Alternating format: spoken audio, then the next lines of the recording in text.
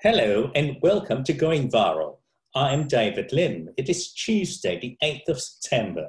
In today's podcast, we will hear Dr. Gary Groman's comments to the Prime Minister's announcement that the COVID-19 vaccine will be available in January 2021. The latest global and local COVID-19 statistics will follow the interview. Before we start, I'd like to encourage you to register for tonight's webcast, where you can always catch a high-quality lineup of speakers and topics that Health Ed has put together for you. Health Ed webcasts are carefully created to provide high-quality video and audio so that you have the best possible learning experience. It's free. You get CPD points, and it's all delivered directly to the digital device of your choice, wherever you choose to be. Register now at healthed.com.au. You can listen to these podcasts on the Health Ed website, or you can download the Health Ed app and access many other learning resources as well. Professor Groman, can you tell us a bit about yourself? I'm a consultant virologist, and I've worked at the World Health Organization for the last 3 or 4 years. And prior to that, I worked for the regulatory authority in Australia, the TGA, for around 17 years. And prior to that, I had a research career. Professor Groman, the Prime Minister has promised a vaccine by January 2021, and experts say that any expectations that it will be available in early 2021 is optimistic. What are your comments? Look, I would agree. I think it's very optimistic for a number of reasons. In particular, the phase 3 trials really won't be available until the end of this year, and it will take time to analyse that data before there can be approval of the vaccine. And that data will be efficacy data. And we don't know about efficacy until we get that data. Yes. And then decisions will have to be made, firstly by the regulator and then by government and the manufacturer, whether everything will go ahead. From a production point of view as well, there may well be delays in the sense that it takes time to produce the vaccine. And even though they may well produce, on speculation, the vaccine now in parallel with the approval process, it still needs to be lot released, in other words, tested by the manufacturer and the TGA, to make sure that what is in the vaccine is at the right concentration, and it has to pass all the TGA parameters to do with purity and sterility, antigen content, with nucleic acid content and so on. It all has to agree, and that can take some time as well. So if everything went very successfully, and the data was actually available by the end of the year, and I suspect it could be later, the analysis was done, and then in the manufacturing process, there were no hitches at all, and the TGA agreed to release it, and then the lot release was successful, then I would think at the very best we'd be looking at the middle of next year. Now, I have a question about the TGA being put under such pressure by the government. How will the TGA function to such a timeline? Look, in my experience, TGA work very independently.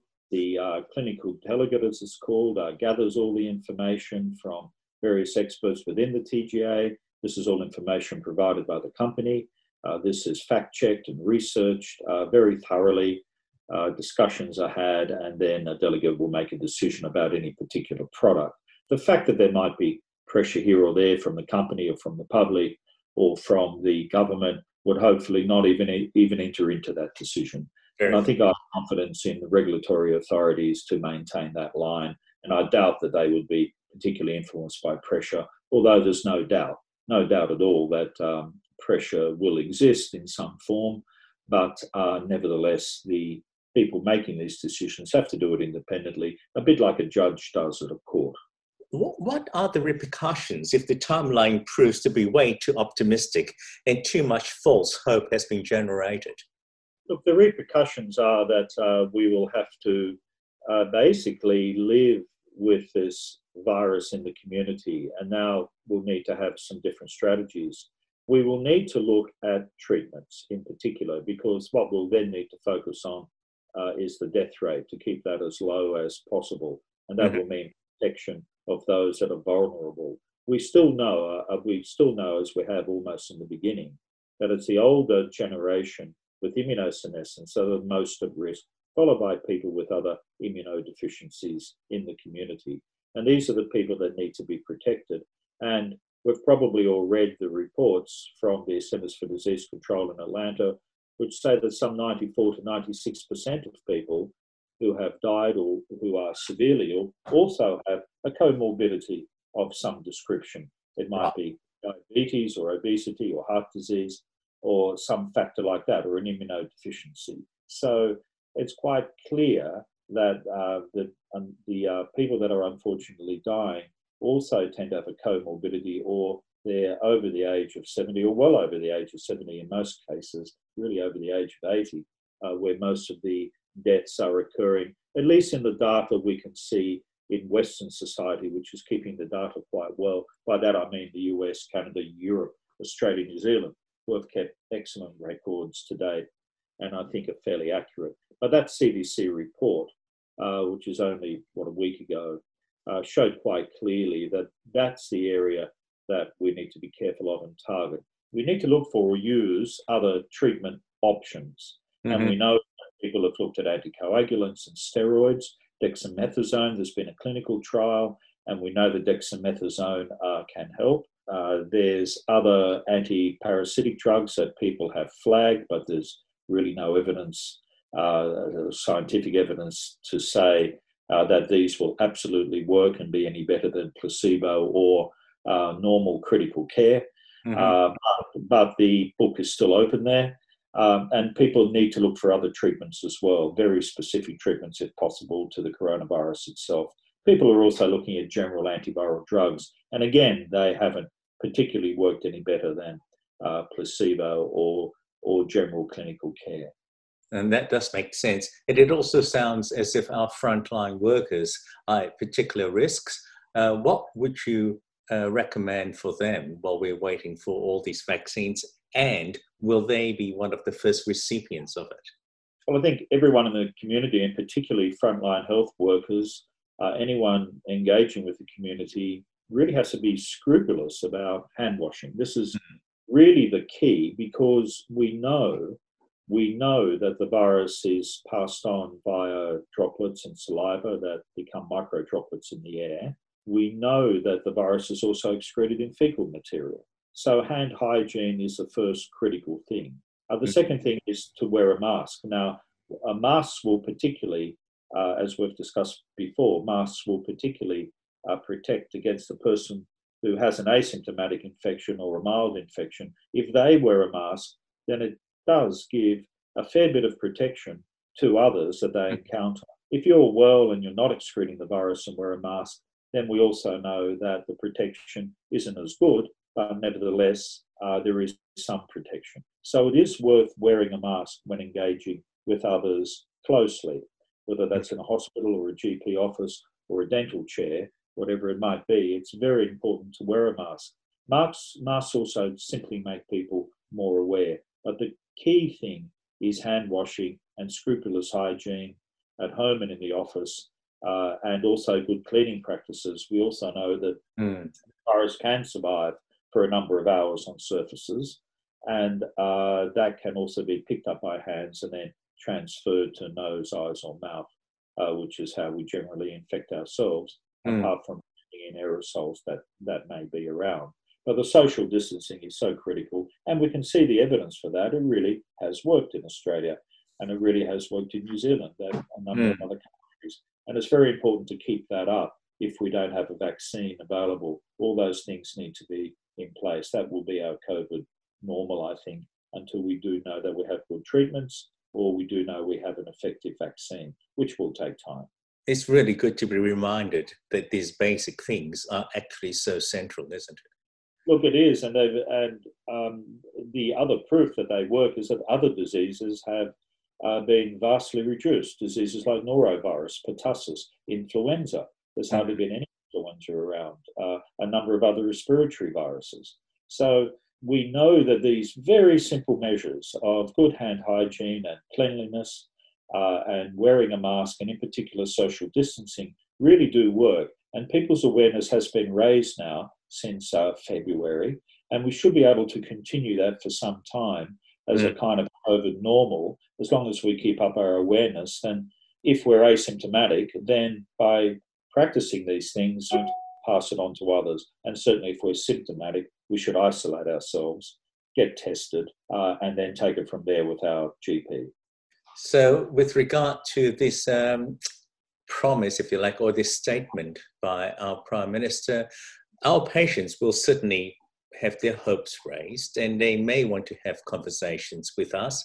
What would you advise we say to our patients? Look, I think in society at the moment, there's a lot of hope. People are jumping into the future. They're not staying in the present. This is a slow, step-by-step process, albeit done very efficiently with regard to vaccines. We will not have efficacy data until the end of the year. We currently have some immunogenicity data, but that is not efficacy. And politicians and social media and so on have mistaken the fact that there's an immune response for efficacy. Efficacy will be quite different in the older age group and the younger age group and children. And all this information has yet to be unveiled, and we will know nothing until it is unveiled at the end of the year by several companies and phase 3 studies.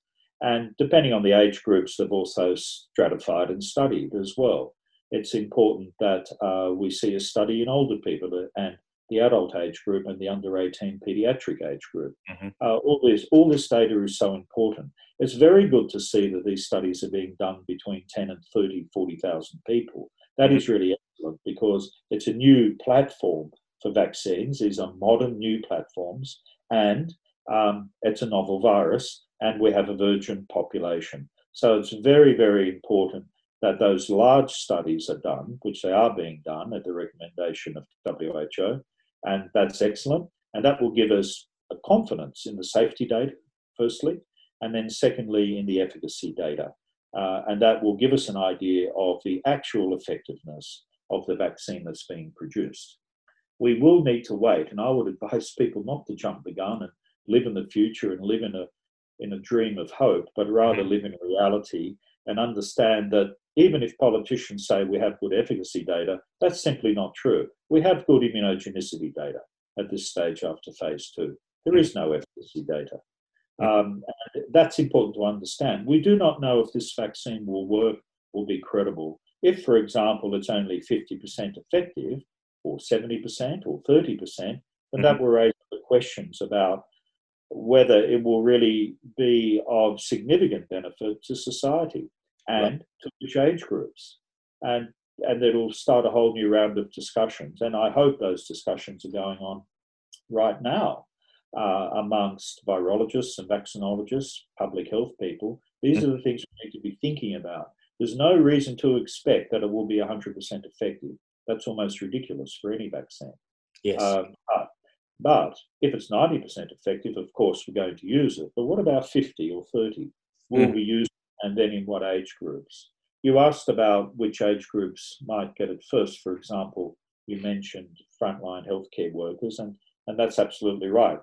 You would expect, although I don't know what government policy is, but I hope they're thinking about it, but you would expect that the frontline healthcare workers, hospital workers, GPs, people working in aged care homes or with the elderly in general, really do need to get the vaccine first. And that's very, very important that they are protected because they are the carers. And then I guess the next group you would expect are the groups actually at risk, which would be the elderly and those with underlying medical conditions, and also our Indigenous population. And then you would look at perhaps travellers, people that are planning to travel overseas or need to, or people coming into Australia. And I think it would be important that they show a vaccination certificate if they come into Australia, for example. There's precedence for that with other vaccines such as yellow fever and smallpox decades ago, and or TB even. And now, and you would also look at closed community settings, obviously, whether they're institutions or boarding schools or something like prison. So any closed community setting, there should also be vaccines. I would include things like cruise ships as well in that, and then the general public. But it always comes back to, even if we have a vaccine, let's not forget about hand hygiene and social distancing, cleanliness and masks. And I think that would be a good message for us all to give to each other, and particularly for GPs to advise their patients to keep that up. And of course, GPs can keep it up by example, as can other healthcare workers, to make sure they've got the sanitisers, hand washing, they take the temperature of the patient or the person that comes in. So people are aware that temperature is the first symptom, that a dry throat is another, that a lack of smell is another. And this can be clinically pinpointed pretty accurately now. It's quite different to influenza symptoms and pertussis and others. So it can be diagnosed with care and then tested, of course, to confirm. And then the people can be asked to isolate for a period of time, self-isolate at home, and to be aware of these really critical things. Hand hygiene, social distancing, masks, and cleanliness are all so important, and that won't go away for some time. And that ultimately will be a good thing, particularly in winter, when we can also reduce other respiratory diseases and also enteric viral diseases like norovirus, rotavirus, enteroviruses in general. Those viral infections are also being reduced as we speak. Gary, that's a very, very sound advice and certainly tempers hopes the right way. I really thank you for giving us your precious time and this important advice to all of us. Thank you very much, and it's been very good to speak with you. It is very good to speak with you too, Gary, and I wish you a very good day. And now from the Johns Hopkins Coronavirus Resource Center, we find that the global COVID-19 cases has exceeded 27.2 million. The USA has recorded nearly 6.3 million cases. India has the sad honor of having the second highest number of confirmed COVID-19 cases in the world, with more than 4.2 million. Brazil has exceeded 4.1 million cases. India has also exceeded 4.1 million. Russia has more than 1 million. Peru nearly 690,000 cases. Colombia has more than 666,500 cases. Global COVID-19 deaths is recorded at 890,687.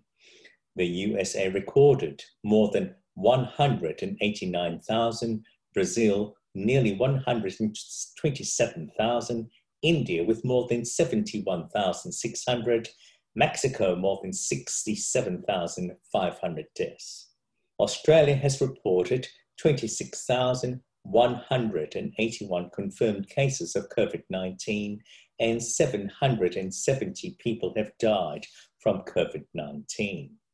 In the past day, Victoria recorded 55 new cases of COVID-19 and 8 deaths.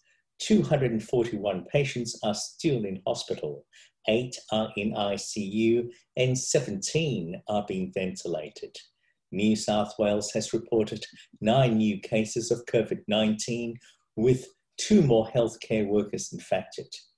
3 of the new cases are returned travellers in hotel quarantine, and the rest are locally acquired of known sources. Queensland has reported 1 new case in a returned traveller in hotel quarantine. Just a quick reminder as we wrap up to encourage you to register for tonight's webcast, where you can always catch a high-quality lineup of speakers and topics that Health Ed has put together for you. Health Ed webcasts are carefully created to provide high-quality video and audio so that you have the best possible learning experience. It's free. You get CPD points, and it's all delivered directly to the digital device of your choice, wherever you choose to be. Register now at healthed.com.au. You can claim RACGP CPD points for listening to this podcast using the self-claim option. Log into your account on the RACGP website, go to the CPD section and click on Self-Claim.